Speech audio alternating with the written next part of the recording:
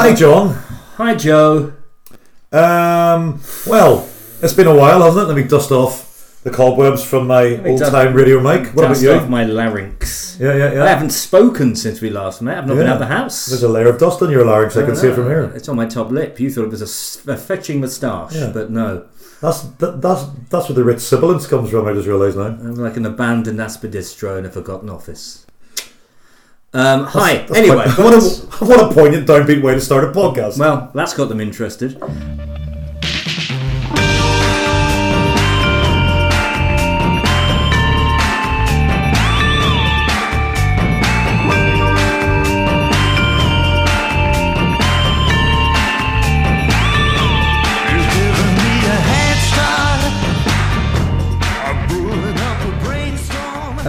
Right, Joe, so this is a bit of an unusual version of the Stalemates podcast. Indeed. Well, if you will. Indeed.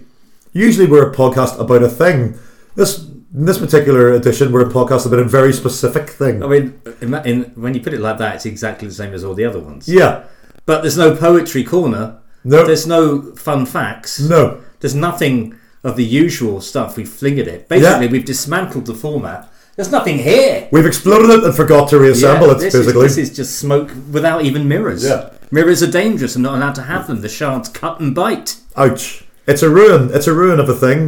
We've dusted the last of the masonry from our shoulders and we're walking towards you with the recording device. And this is what we're talking about. We're going to talk about a film. We're almost scared to name this film, aren't we? It feels like it's summoning something terrible. Well, John, this film's been known by many names. Shagarama in certain territories.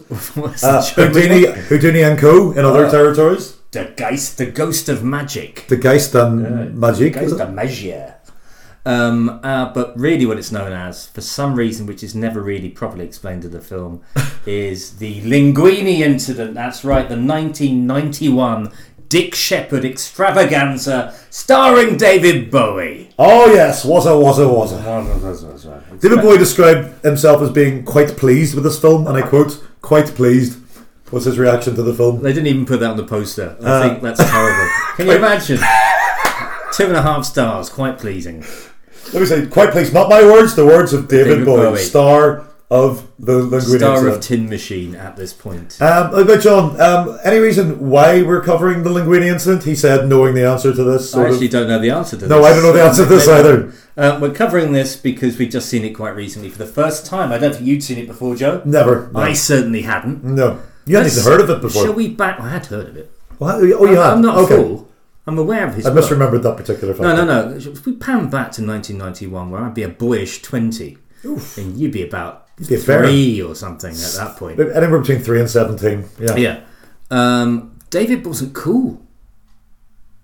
And for the entirety of my, I say adult for 3 years at that point, he had never been cool. That's actually true. He was slap bang in the middle of the Grand Folly, now known as Tin Machine. Yeah. Then known as Tin Machine. Which now I know you have some time for. But then, I mean, I looked at him and he was impossibly old. He was 44. Yeah. Which, if you think about it, is insanity. And he had like a beard. He had a short clipped beard. He had a beard. I think he may have had a tiger tooth earring. Indeed he did, yeah. They were wearing suits. They had the tiniest guitars you ever saw. Tiny headless guitars.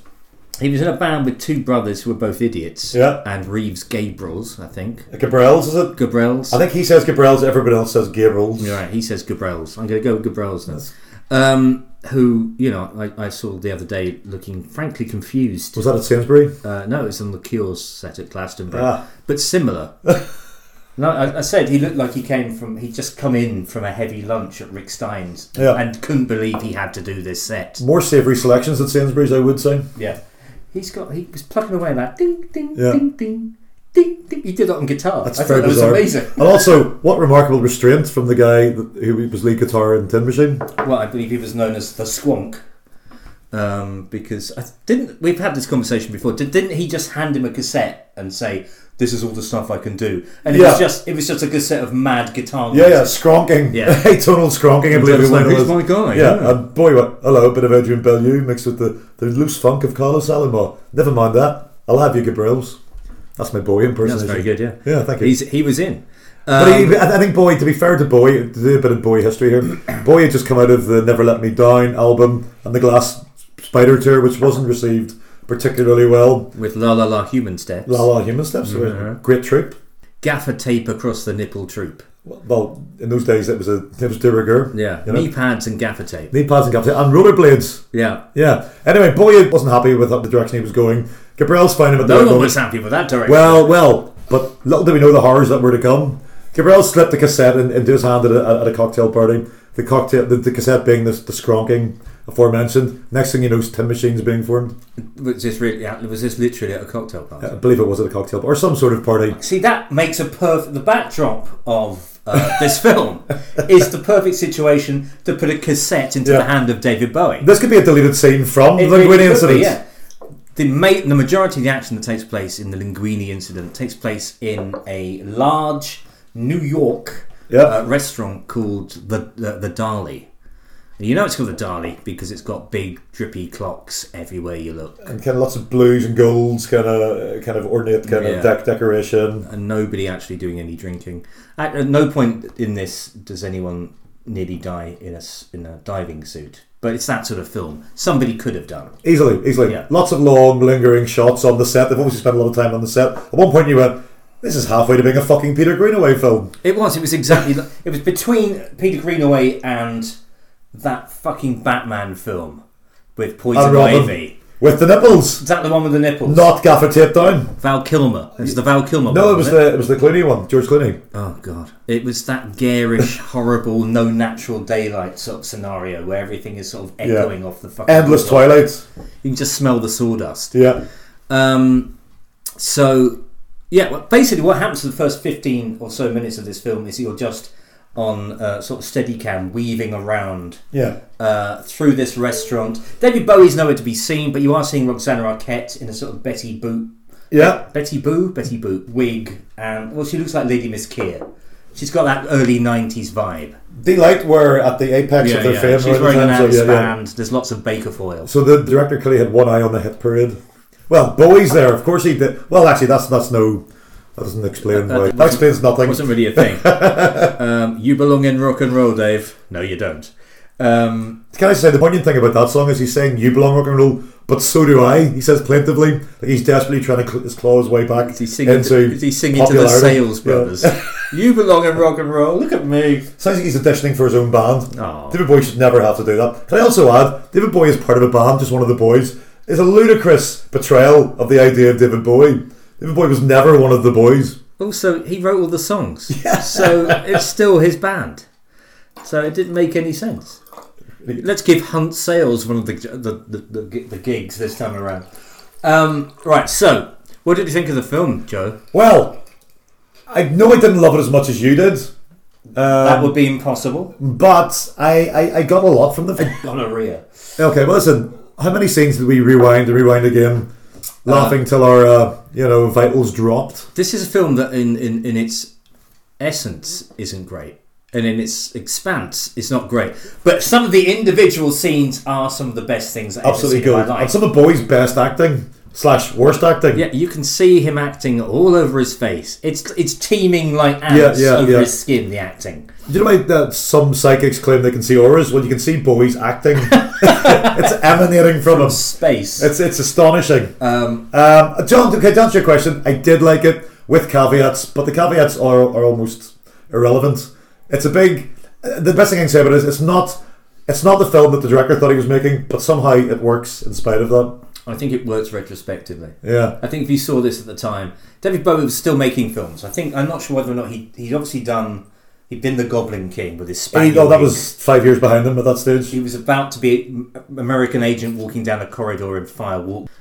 This is the film he did in the middle. Yeah. And it's something that's sort of in the middle of those two films as well. He's not quite cool, but he's not as laughably uncool as he was as the Goblin King, which I know people now think is cool, but it isn't.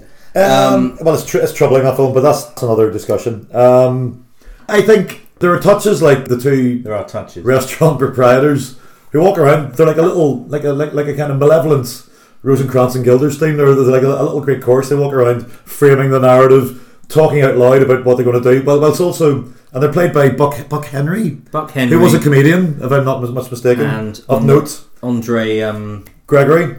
My Dinner, Andre. My Dinner with Andre. Yeah. With Wallace Shawn, which is absolutely... Wallace Shawn is not in this movie. He would have improved the movie. Which was a mistake. The weird thing about that as well is that you don't give the chorus the power to change things. It's like the chorus, but they're also... The villains! And also the sort of machina... Damish, I can't remember how you say it. Deus Ex Machina, isn't Deus it? Ex Machina. See, I used to say Machina, you said Machina. It's Gabriel's all over again. Let's call the whole thing Deus Ex Gabriel's. They basically swan in at the end and change everything. They are agents of the narrative. They're agents of chaos. 10 minutes, they're basically bollocking everybody in the restaurant. Miss Lucio says $5 for being late. She said she wouldn't be late again.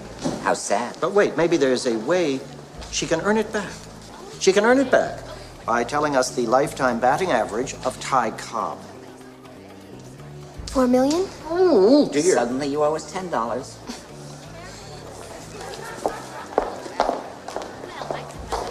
We should buy her a car. She seems upset. We can't do that.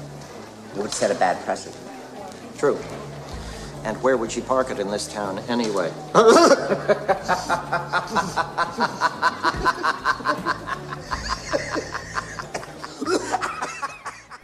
This staffed entirely by sort of Betty Boo's backing dancers. And then finally we find David Bowie at his station as a bartender, underlit so you can see his ragged, funny looking teeth.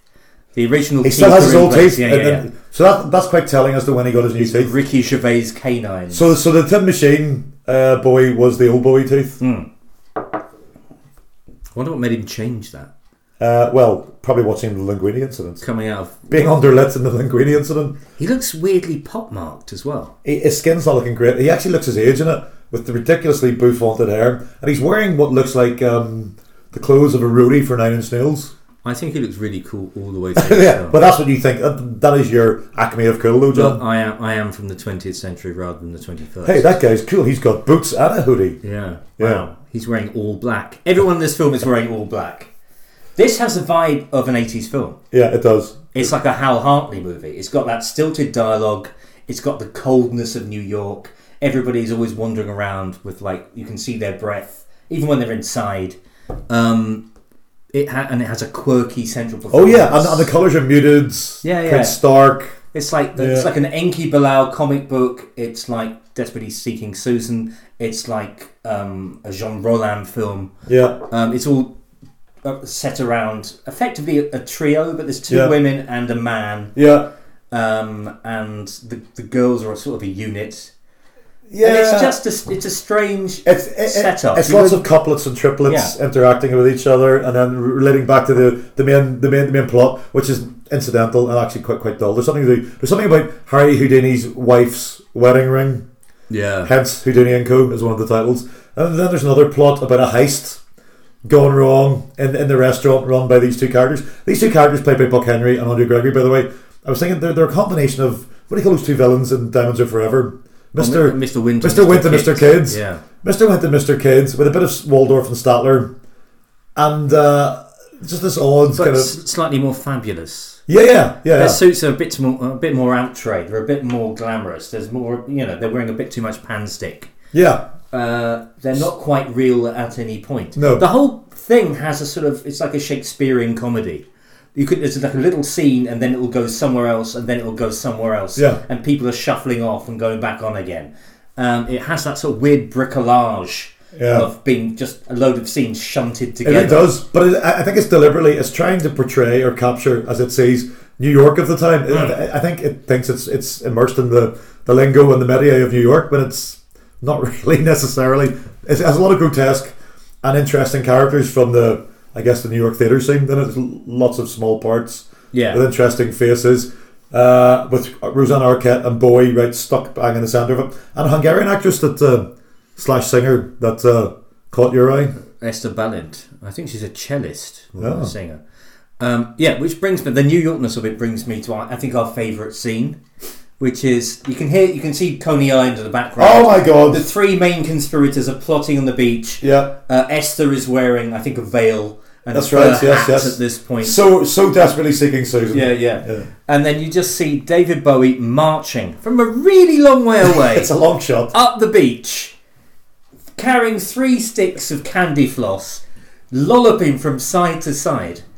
Bowie's a long way away, and he starts walking towards them to give them time to finish their scene.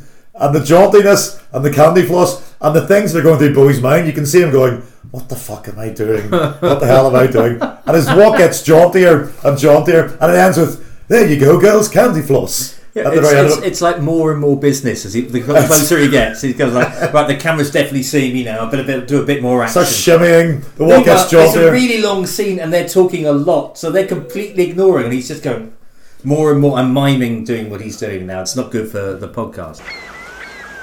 Lucy, have you ever felt like you could just lose control of your bladder? Wake up and smell the money, Viv. We're doing the right thing, the decent thing. We live in a town of scumbags and tricksters. It's time we take some action. Morning, ladies. Brought us a little snack. Keep our strength up. Don't eat, die. Medical fact. Voila. But then you move straight into the next most amazing thing, which is him revealing the gun.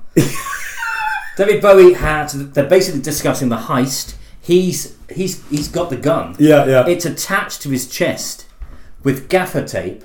He rips it off in a single sort of motion and screams, and he's not afraid to go big. No. He goes big. And then he just hands it over with these bits of gaffer tape shivering in his hand, his pubes still attached to them from his scrawny white chest. It's quite one of the most remarkable scenes in cinema. This is acting 101. David Bowie ripping the gun. It's a replica gun, as it turns out, so he needn't have hidden it in the first place. In fact, it reminds me of the fact that, do you know that YouTube montage of Nicolas Cage's best bits in the remake of The Wicker Man? This is all of Nicolas Cage's. This is due. There is a montage to be made of Bowie's best bits in the Linguini incident, and right centrepiece of that is Bowie turning the camera, lifting his jumper, ripping the gun from its gaffed moorings from his chest, howling like someone's just shot him through both feet, and then casually turning around and handing the gun with tape still flapping, as you say. Shivering tapes. Yeah. on a Coney in the sea breeze. On a Coney Island beach to Rosanna Arquette. To an appalled Hungarian. There you go, girls. There you go, girls. Let's have the gun.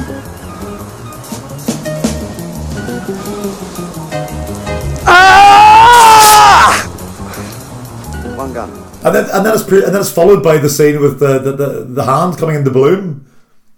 Is that possibly the best scene? I don't think we can possibly recreate that. And just how best to describe that? For those cineasts out there, there's a wonderfully framed shot of Rosanna Arquette weeping and emoting and thinking, I'm never going to amount to anything. And then, apropos of nothing, Bowie's hand comes in, breaking through the frame from the bottom, like a little plant, with a Kleenex in his hand, like the petals of a flower, and dabbing her face. Dabbing her sad, teary face. And then you cut, and his hand is at a completely different angle. Yeah. Leading to my suspicions that it's not Bowie doing this. This is a shot that was done long before Bowie was in his trailer by this point. Believe me, John and I have rewound this scene more than once. I'm not wiping her face. Yeah. Terry can get hunt sales to do. He'll do anything. Infections. Yeah. But also, it's kind of started off by the word. Bowie has one word to say, which is piffle. So, piffle. Yeah, piffle is the word that introduces Bowie's hand into bloom on the screen. We're not doing it justice. You have to see it, but it's like years later, it would be stolen by Alan Partridge.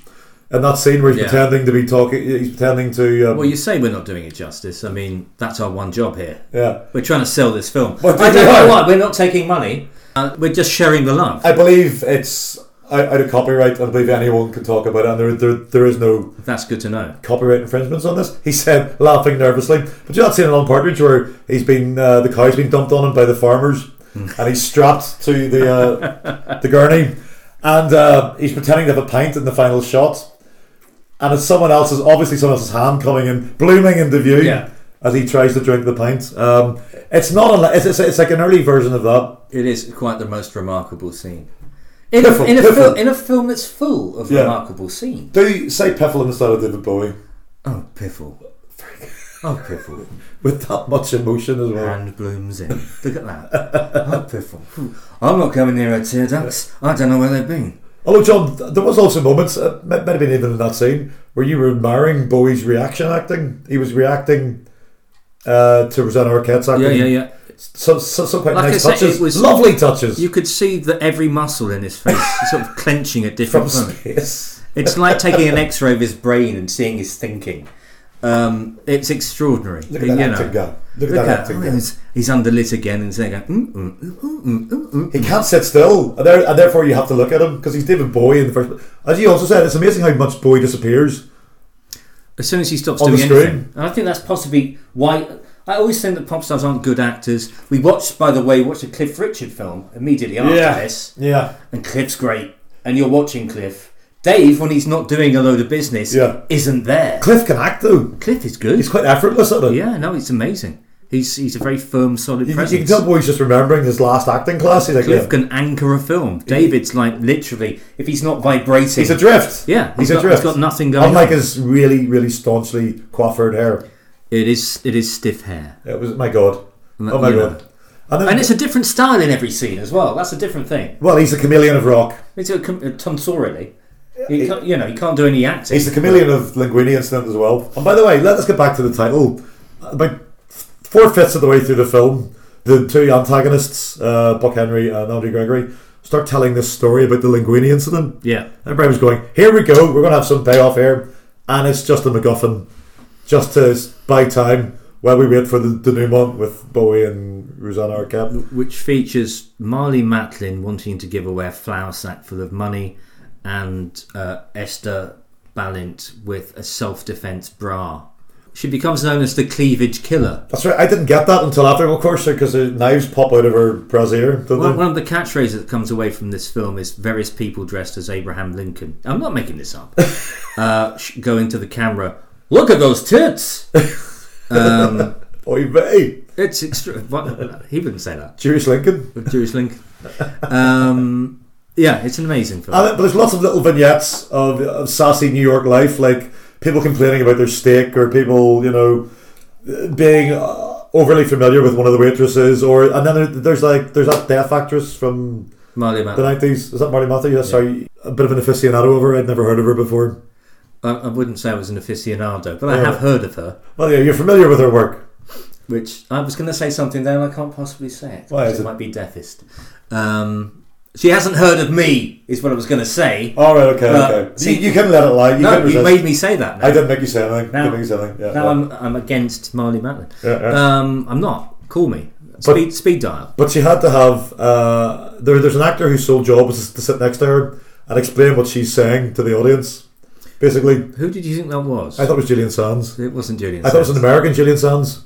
There can be no such thing. Well, not more English. There can be more English. You can't put an American in a linen suit like you can with and Julian that guy Sands. was actually quite a good actor. So, yeah, no, he was good, yeah. Yeah. But then in the end credits, Julian Sands' name did pop up. Which was weird. Which was very confusing. Very confusing. But it's very much a Julian Sands kind of film. It's a very Julian Sands film. It's got all the hallmarks. I can't hallmarks. believe he didn't get in it. The colouring, the cinematography, the bad writing. Dare I say, it sounded like a first draft of a script? I would say not even that. A proto draft? The beer mats assembled together? You can smell the beer on this script. You can smell, the coffee rings. The Miller Lights, I shouldn't wonder.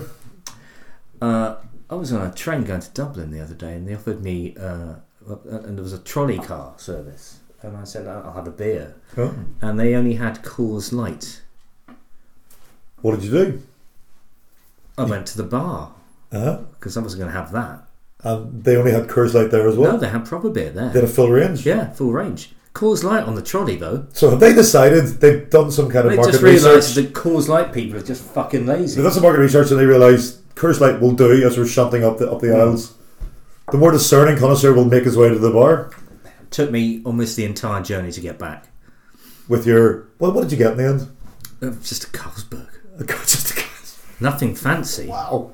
But no, I'm not drinking Coors Light. John, it's just not going to I have to say, if your alternative was Carlsberg, I would have stuck to the Coors Light. It's much of a muchness. No, it's not. Coors Light's horrible. I mean, he went out of her way to get a Carlsberg. Oh, hello. Sue. There's Susan in the garden. That's just John's partner pottering in the garden. Busying in the garden. Yeah. We're so professional. He's playing. Also, it's called Monte. Yeah. And there's a terrible gag about Monte at the end where she's talking about going to Monte Carlo and he goes, "Hey, Monte Carlo." Yeah. He literally calls back on Monte Carlo. I had actually forgotten that. Thank you. I could go to Saint-Tropez. Monte. He goes, "Hey up, Monte Carlo." Now, we've forgotten to mention that he's actually pretty fucking sinister in this for the first third. Look, I really think that you should go out with me. Where would we go? Oh, I don't know. We could eat or fish or spin around or something. I can't go out for 3 days. Why, have you been bad? I have a show to do on Wednesday. A show of what? I can't tell you. Right. Then let's go to breakfast and then you can go right back home and do whatever it is that you do at home. Then. What are we gonna eat? We can't eat eggs. There's a salmonella scare. We can't... Porridge. We'll eat porridge. Maybe. I'll give you a call. Are you listed? You suggested that he looks like a sexual predator and acts like a sexual predator. More to the point. His modus operandi in this. That's entirely the wrong word. His plan in this is to get married. He wants to get a green card, but we don't know this initially. Everybody who comes near him initially goes, "Hello, would you marry me?" And his meet cute with Rosanna Arquette is him pestering her to marry him several times. She doesn't want to bar She rebuffs him. Yeah. There is a rebuff. He cycles off through through smoke from a vent because it's New York. Then she goes home, tries sort of one of her Houdini tricks because she's an escapologist. Yeah. It goes wrong. She ends up being tied to her bed. He comes round, doesn't help her, manacles himself to her, and then they both fall asleep. Yeah, but that's meant to be perceived as romantic, and through the 90s, the early 90s prism, that might have been unproblematic, but through our modern view of these things, it's deeply, deeply troubling. Forget that the 90s was a long, long time ago. That's not meeting cute. That's failing to help someone. But I can imagine how it might be seen as quirky and charming, and putting quote marks around that. The worst thing is, Esther turns up in the morning, unmanacles her, then before he wakes up, they don't call the police or do anything. They bicker about who wants to fuck him. It is David Bowie. It was a long time ago. Can I just read out what The Guardian have said about it, very briefly? What, you think we're not as good as The Guardian? No, just to see if you agree with this. Alongside Bowie, Rosanna Arquette plays a waitress, keen to leave the service industry behind and become an escape artist. The pair join forces to rob the chintzy establishment in which they both work, him hoping to finance a sham marriage for reasons simultaneously enigmatic and entirely unintriguing. Her keen to purchase an antique wedding ring once owned by Harry Houdini's wife. It's the kind of premise that could apparently get a film greenlit in 1991, although it held no appeal for audiences. Director Dick Shepherd later described the film's best review as coming from his father, who called it longish. It is longish. But that's not just a film, it's every scene. Every scene basically spools out for about another 50. Why did you read that out? That was just a description of the film. No editorial content. There's more to this. This touches on what we were saying. You can just about see what Shepherd was aiming for, namely something approaching the surrealistic chic of Twin Peaks, which was then at the height of its powers. Instead, the stilted dialogue and static camera work leaves the Linguini incident feeling more like Invitation to Love, the intentionally gaudy soap opera watched by the characters of Twin Peaks. Oh yes. Oh, okay. Is that what it is? Yeah.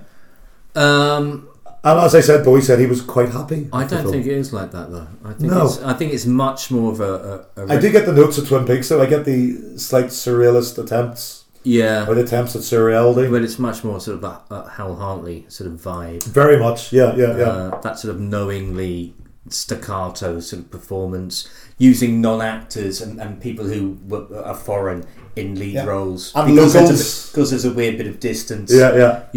Cutting to the crowd to get their opinion on stuff. I'm surprised it wasn't a dance routine, actually. Yeah, well, Bowie does deploy some of his earlier mime skills in some of the scenes when he's doing the talent show auditions. That's right, he's never not working. He's always reacting. He's always reacting to Rosanna Arquette in the bag. He's very good in that scene, actually. he has to do all the heavy lifting. He's the there. show. It's 4 minutes of Bowie heavy lifting. Yeah, and it looks like a strain, but yeah, he gets through it. Yeah, you have to forgive me. She's very headstrong in that bag, and it's also. And then at the end he goes, "I'm sorry, the lesbians didn't like you, darling." He introduces himself as, "Hello, I'm Monty the Emasculated." His other great line is, what was it? Why don't you set light to my balls with a match? That's when he's being indignant. He feels hurt, and he has to express that. They've done the heist to get money so they can afford for him to get married to her. Hello, bird. I'm not sure what she gets out of this. I know she gets some money as well. Yeah. But she gets a puncture or something, doesn't show up. Yeah. He sits there waiting for about 7 hours. And at the end of it, he's indignant. So he says, why don't you set light to my balls with them? As he strides off. David, that was a beautiful scene. Why don't you? Do you remember the bit in the cold James room? Mason I'm doing. Yeah, well, you always lapse in the Mason. Why don't you? You frequently lapse in the Mason when doing Bowie. And Suggs, for that matter. I might do it, yeah. It's the same thing. Do you remember the bit where he's making out with Rosanna Arquette in the cold room when he's meant to be attending to the heist? And he says, "My God, you look extra nice in the cold. Almost Ukrainian." And next thing they're making out. Yeah, it's gems like that. That's all it takes. That will bring you crawling back. And then they're in the cold room amongst the cold mates, and you, at the end of that scene, you actually said, "My God, he still has chicken all over his hands." You were horrified about the hygiene of the scene, as opposed to the kind of the dreadful kind of writing of the scene. Well, salmonella is an issue. Yeah, so I hope she. That was the big crisis of the 90s. I hope she wanted. And then as her friend says later on, Edwina Curry. She would have been appalled looking on. From gulpfuls of John Major. Yeah. Now, come on. I know, there was no good way to say that, John. Gulpfuls was not the good way. That was not a good way to say it. And then, of course, her friend comments to Rosanna Arquette, after the meat locker scene, "You just don't make out with someone in a meat locker you're indifferent to." Yeah. That's a lesson for her time. To be fair, she gets most of the best lines, and she's that was a singer. She's also, I believe, a cellist. Are you just looking up notes now? I've just literally written some of the best lines from it on. You do know how hard it is to escape from a straitjacket with tits. Yeah. That's the person, not the straitjacket. She overcomes that obstacle though later on. Oh, at the end. Well, we don't want to spoil the end. Spoiler alert. I think I may have just spoiled the end. Look, no one's on the basis of this, no one's ever going to watch this film. Well, listen, you may as well just bury it in a lead canister now. Here's the arc. Bowie starts off as a cad with a secret past in England which he can't go back to, which sort of goes away at the end. Yeah, halfway through, Rosanna Arquette falls for him, then realizes he's a cad, and then in the latter half, it's Bowie realizing that he loves Rosanna Arquette, but it's also putting her life in jeopardy by betting her life with the two main protagonists. No, but Joe, he believes in her because that's love. And basically, he distracts everybody. She can do her escapology when no one's watching. That's a key point. Well, you just killed the key point of the plot of the story there, haven't you? Yeah. Again, I don't think it's an issue here. No one's watching this film, but you should. Well, I suspect they felt like they've seen it now. Yeah, I feel like they never want to see it again. And like somebody with salmonella all over their hands, they should go and have a hot bath right now. Needless to say, it has a happy ending. Bowie redeems himself. Doesn't he always? Well, it has an ending, which is a happy occurrence in any place. And the two schmucks, Henry and Gregory, the sleazy restaurant owners, get a payoff. Everybody walks away happy. There is no actual moral arc to this, Everybody wins. Nobody loses. What's there a moral arc? What do you mean? Well, everybody comes away with what they want. It's a happy ending then. Yeah, I'm not. Yeah. It is. It's Shakespearean. It is like it's like one of his pastoral comedies. I didn't see that on the posters. Shakespearean, John Patrick Higgins. They should have that now. It's like a series of vaguely unrelated events.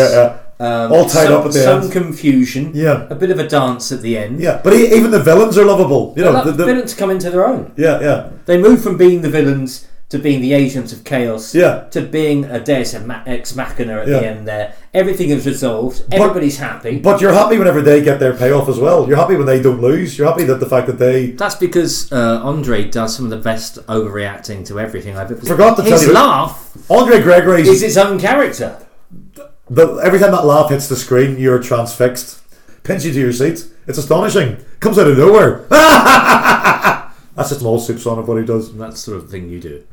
No, that's just my normal I think you're chuckle. Andre. You That's a remind me wry- of Andre. That's my wry chuckle. My dinner with Joe Noaz. Did you enjoy it? So, in the pantheon... I need to wash my hands. The pantheon of Bowie movies. And it is a pantheon, John. Is there a Pentateuch of Bowie movies? How many has he made? Did we get to this? Cliff's done 12. Bowie's done more. For instance, Bowie's done films you would be surprised about. Bowie did a spaghetti I was western. surprised about this one. He did an Australian spaghetti western in the 90s. He did a film where he plays a dead, kindly neighbour. Do you remember that one? A dead kindly neighbour. Do you remember I sent you a link to it? Mr. Jones's Ashes or Oh something? yeah, I haven't seen this film though. A dead kindly neighbour. The best kind. So there's The Prestige, there's The Hunger, there's Twin Peaks. Have you Merry seen The Christmas. Prestige? Yes. He's great in that. It's probably his best role, I I'd would say. imagine so. Isn't he Judas Iscariot though at some point? No, he's Tesla. No, not in that film. In a No, he's, different film. He's Pontius Oh, Pilate. it's Pontius Pilate, that's right, yeah. He washed his hands of that role, though. Not long after. Good lord. I know. Good lord. He's done... Oh, he did the film, which I have on DVD, called Everybody Loves Sunshine. Called Release Barabbas. Starring Goldie and Bowie. Goldie? Yeah, Bowie plays... Not Goldie Hawn. No, Actual Goldie. No, Goldie, full Right, stop. okay. Goldie Hawn would be nice. That would be delightful. It's a good match. Similar vintage. Where's this film? Yeah, he was in Gunslinger's Revenge. He was in Lovers on the Bridge, which I'm not familiar with. He was in Twin Peaks, obviously. He was in a film called Magic Hunter. No, I don't know. Yeah, straight to video. How can I... See, I wrote a film for David Bowie called Jonestown. Yeah. Which I see is, what you did there. Which is my version of The Wicker Man, but with the old religion replaced by loving David Bowie. Yeah. And there was a cameo for him in that film. How did I never get David Bowie? If I got David Bowie on board... Did you get a hold of him? It sounds like he'll do anything. Did you get a hold of him? No. But apparently he'll do it. Mr. Rice's Secret. That's the film I was talking about. A mawkish romantic drama. No one has ever gone, Mr. Rice's Secret with quite so much passion, Joe. Yeah. Quite something. There's a small boy suffering from Hodgkin's disease. And his neighbour is Mr. Rice, played by David Bowie. Comedy? Mysterious neighbour, Mr. Rice, who dies.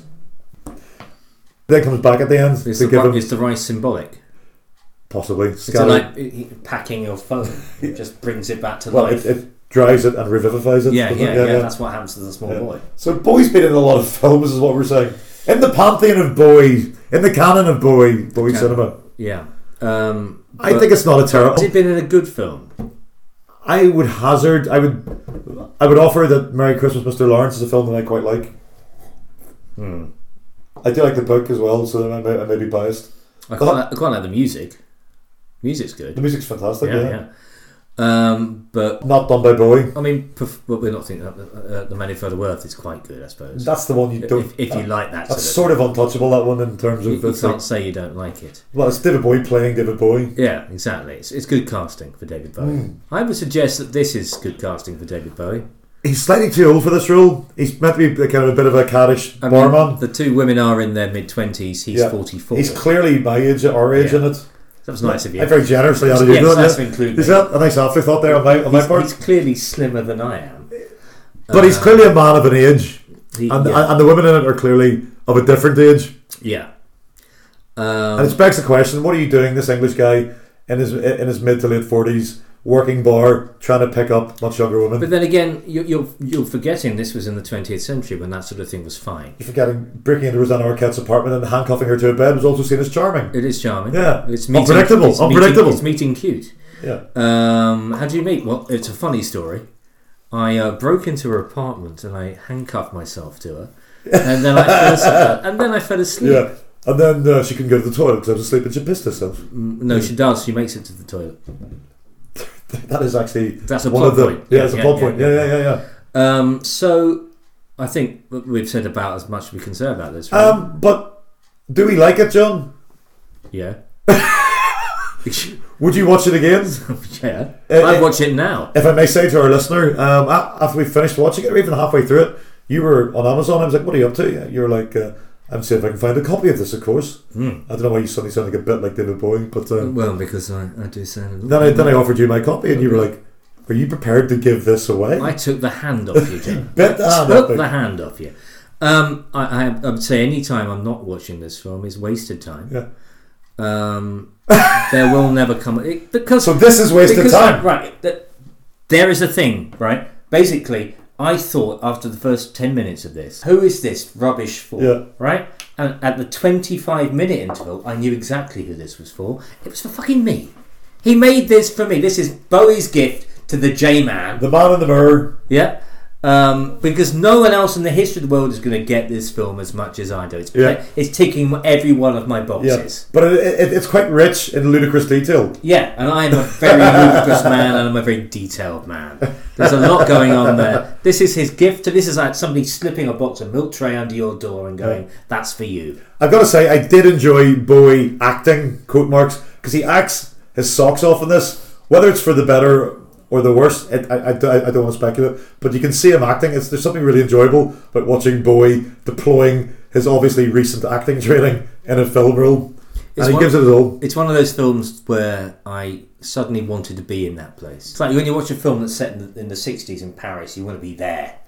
When you're watching a film that's set in the 80s in New York, you want to be there. It's totally. If I saw it on Channel 4 late night on a Friday night coming back from the pub, I would be transfixed by this. The other small detail that he was obviously making the second Tin Machine album at the time. Gabrielle's is somewhere in that audience. Iman is somewhere in the big restaurant audience scene at the end. Julian Lennon, apparently. Julian Lennon, although he went on past. Didn't see him. Unless he was that fat woman with the ventriloquist dummy. Unless he was the ventriloquist dummy.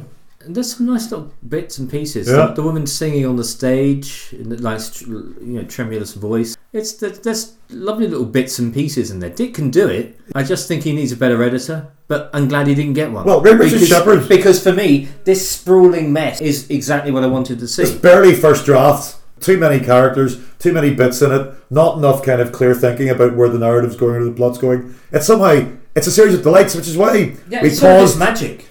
But I'm actually turning myself into a massive Linguini Incident fan talking about it. There were how many times did we pause and rewind specific scenes? I think we watched 2 or 3 scenes 4 or 5 times back to back, just hooting with laughter. Well, I emitted a laugh I've never emitted before. It's the best way to put it. It was an admission. It was an admission. It was a police matter, that laugh. They were at the door. Are you all right in there? No, it's fine, officer. He just... Yeah. Again, the 20th century was a long time ago now. Piffle. Wonderful film. A bad film, certainly. A triumph, absolutely. It straddles that whole. People go, well, you only like shit films. I don't like shit films. I don't like boring films. This never bored me. First 10 minutes is a murky swamp of misery because Bowie's not on the screen yet. As soon as Bowie's in this film, it's a film. In a silver waistcoat. Yeah, with immaculate hair. With ironclad hair. That never moves for the first 10 minutes. I've got to say, John and I had never heard of the director Richard Shepard, and I assumed one of these guys who managed to get a bit of budget, a bit of private backing, got a big star, Bowie, and built a film around that. But actually, it's a proper movie. And he's a proper director. He's went on to direct a lot of quite big films, including The Matador, a film that I quite like. And he's made lots of big TV shows as well. Richard Shepard's had a career after the Linguini Incident, which, frankly speaking, a lot of people might say, well, a lot of people would be surprised by that. This film did not destroy anyone's career. No. How many films can you say that about? Well, probably quite a few. Can I tell you something that's quite shocking? What? I've not seen My Dinner with Andre. I'm not shocked because you've already told me this, but... this is for the... Look... I mean, this is the podcast, Joe. We'll cut this out. Revelation. Sorry, let's try that again. What? You've never seen Dinner with Andre? I've never seen it. You of all people, John? Me of all people? You're familiar with the premise of it? People are having dinner with Andre. A man is. Sean is having dinner with Andre. Philosophical debate. So he's trying to ask him, he's trying to plug into his humanity. And Andre Gregory's a preening, pontificating kind of narcissist. And there's somehow the tension between those two is enjoyable. It's like whenever you let me swimming with sharks. Swimming to Cambodia, not swimming with sharks. This sounds exactly like every one of our conversations. And I still haven't seen it. Yeah, but who's Wallace Shawn in our conversations? I think we all know. We all know who that is, don't we, John? Yes. Yeah. Well, I mean, I think we both agree that it's up there. It's not quite the man who fell to Earth, but it's definitely the man who fell to the Bronx. Yeah? Or Manhattan. Manhattan. The man who fell to Manhattan. The man who fell to Manhattan. With ironclad hair and a terrible waistcoat. Yeah, and a slightly unfortunate way around woman. Presumably bounced off his hair, and that's why. Well, that would shatter your spine, John. There's no way. Don't think around this. Can I just add one more bit? Do you remember the bit where he's on the phone back home to England? Yeah, and he puts on a voice. It's on a Cockney voice. And he starts chewing gum. Yeah. Because he's a bad boy. So he chews some gum. Yeah. He's married, he's good, the kids. All right, we don't do the pound. Yeah, the wolf and kids too. Yeah. Don't worry. Sweet as a nut, Billy. Sweet as a nut. All right, Tweakle. Unbelievable. Layers of Bowie. There's a lot of Bowie there. Yeah. I'm not one headless guitar in sight. Spiralling out of control at that. It's very well it's in without Hunt Sales, and you nearly get away with it, but he's there, banging a little drum. He actually hits a drum at the end, doesn't he? Yeah. Looking like a very strange man. I'm just glad it wasn't called Shagorama whenever we got our hands on it, because that was a very silly title. Yeah, but no more silly than the Linguini incident, really, when it turned out. The spaghetti event. I like the idea that, the title makes no sense, the film makes no sense. Yeah. None of it really makes any sense. Yeah. But as a collection of objects compressed together, it makes perfect sense. It is its own thing. It's kind of like Linguini. It's the Linguini. On its own. No, don't try and do this. Don't do this. Can I not fashion a Linguini metaphor out of this? We should have done the two of the films. Yeah. And taken, like, the spaghetti incident would be the Cliff Richard film set in Birmingham. Yeah. We could have pulled that into Spaghetti Junction. We'd have ended up with a Linguini spaghetti very good conundrum. But we didn't. We only did one film because we're lazy. Yeah, because we're past our bit. We'll probably do Take Me High by Cliff Richard another time, because that's a great film. It's a really good film. I mean, you were really surprised. I was actually delighted by the music and the acting. Yeah. And Doubtful Debbie Watling, who in each shot looks like a different human being. It's remarkably filmed. Madeline Smith, very underused as usual. Poorly utilised. But Cliff Richard can act. Two things I learned about Cliff Richard from watching that was, and it might have been the wine, Cliff can act, and boy, does he put the Indian into Anglo-Indian. Wow, yeah. Good grief, I've never seen it before. It's extraordinary. And now it's all I can see. I can see him captaining Pakistan for another failed test series. I can't believe that I had to show you the Indianness of Cliff Richard. Sometimes it takes an outsider. But the Cliff film, this is a trailer for our next podcast, which is going to be about Take Me High, the Birmingham set, Cliff Richard, romantic musical comedy drama. About hamburgers. It's romantic, it's musical, it's comedy, it's dramatic, it has burgers in it. And the end, the whole of Birmingham comes to life to celebrate reclaimed meat products. Isn't that how it ends? Mechanically retrieved meat, yeah. Mechanically retrieved meat. Oh no, well, and George Cole is involved. Mechanically retrieved meat and George Cole. That sounds like Minder. That's the plot of Minder. And what a fitting way to end this podcast about the Linguini incident. Alright. Anyway, Linguini incident, very good.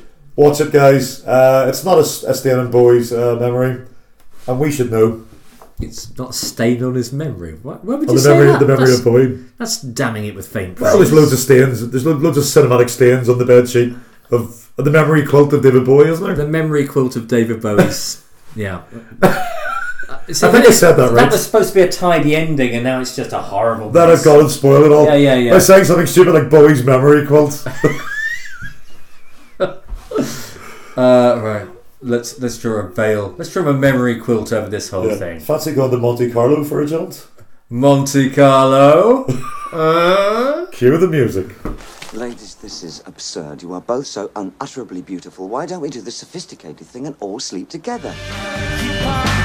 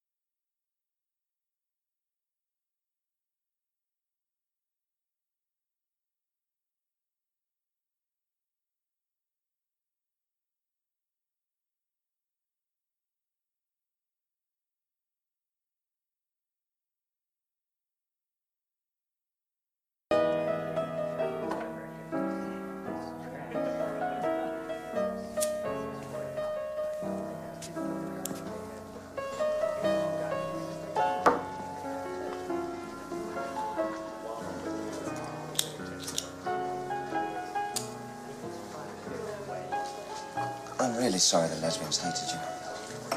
I'm really sorry the lesbians hated you. I'm really sorry the lesbians hated you. I'm really sorry the lesbians hated you. I'm really sorry the lesbians hated you.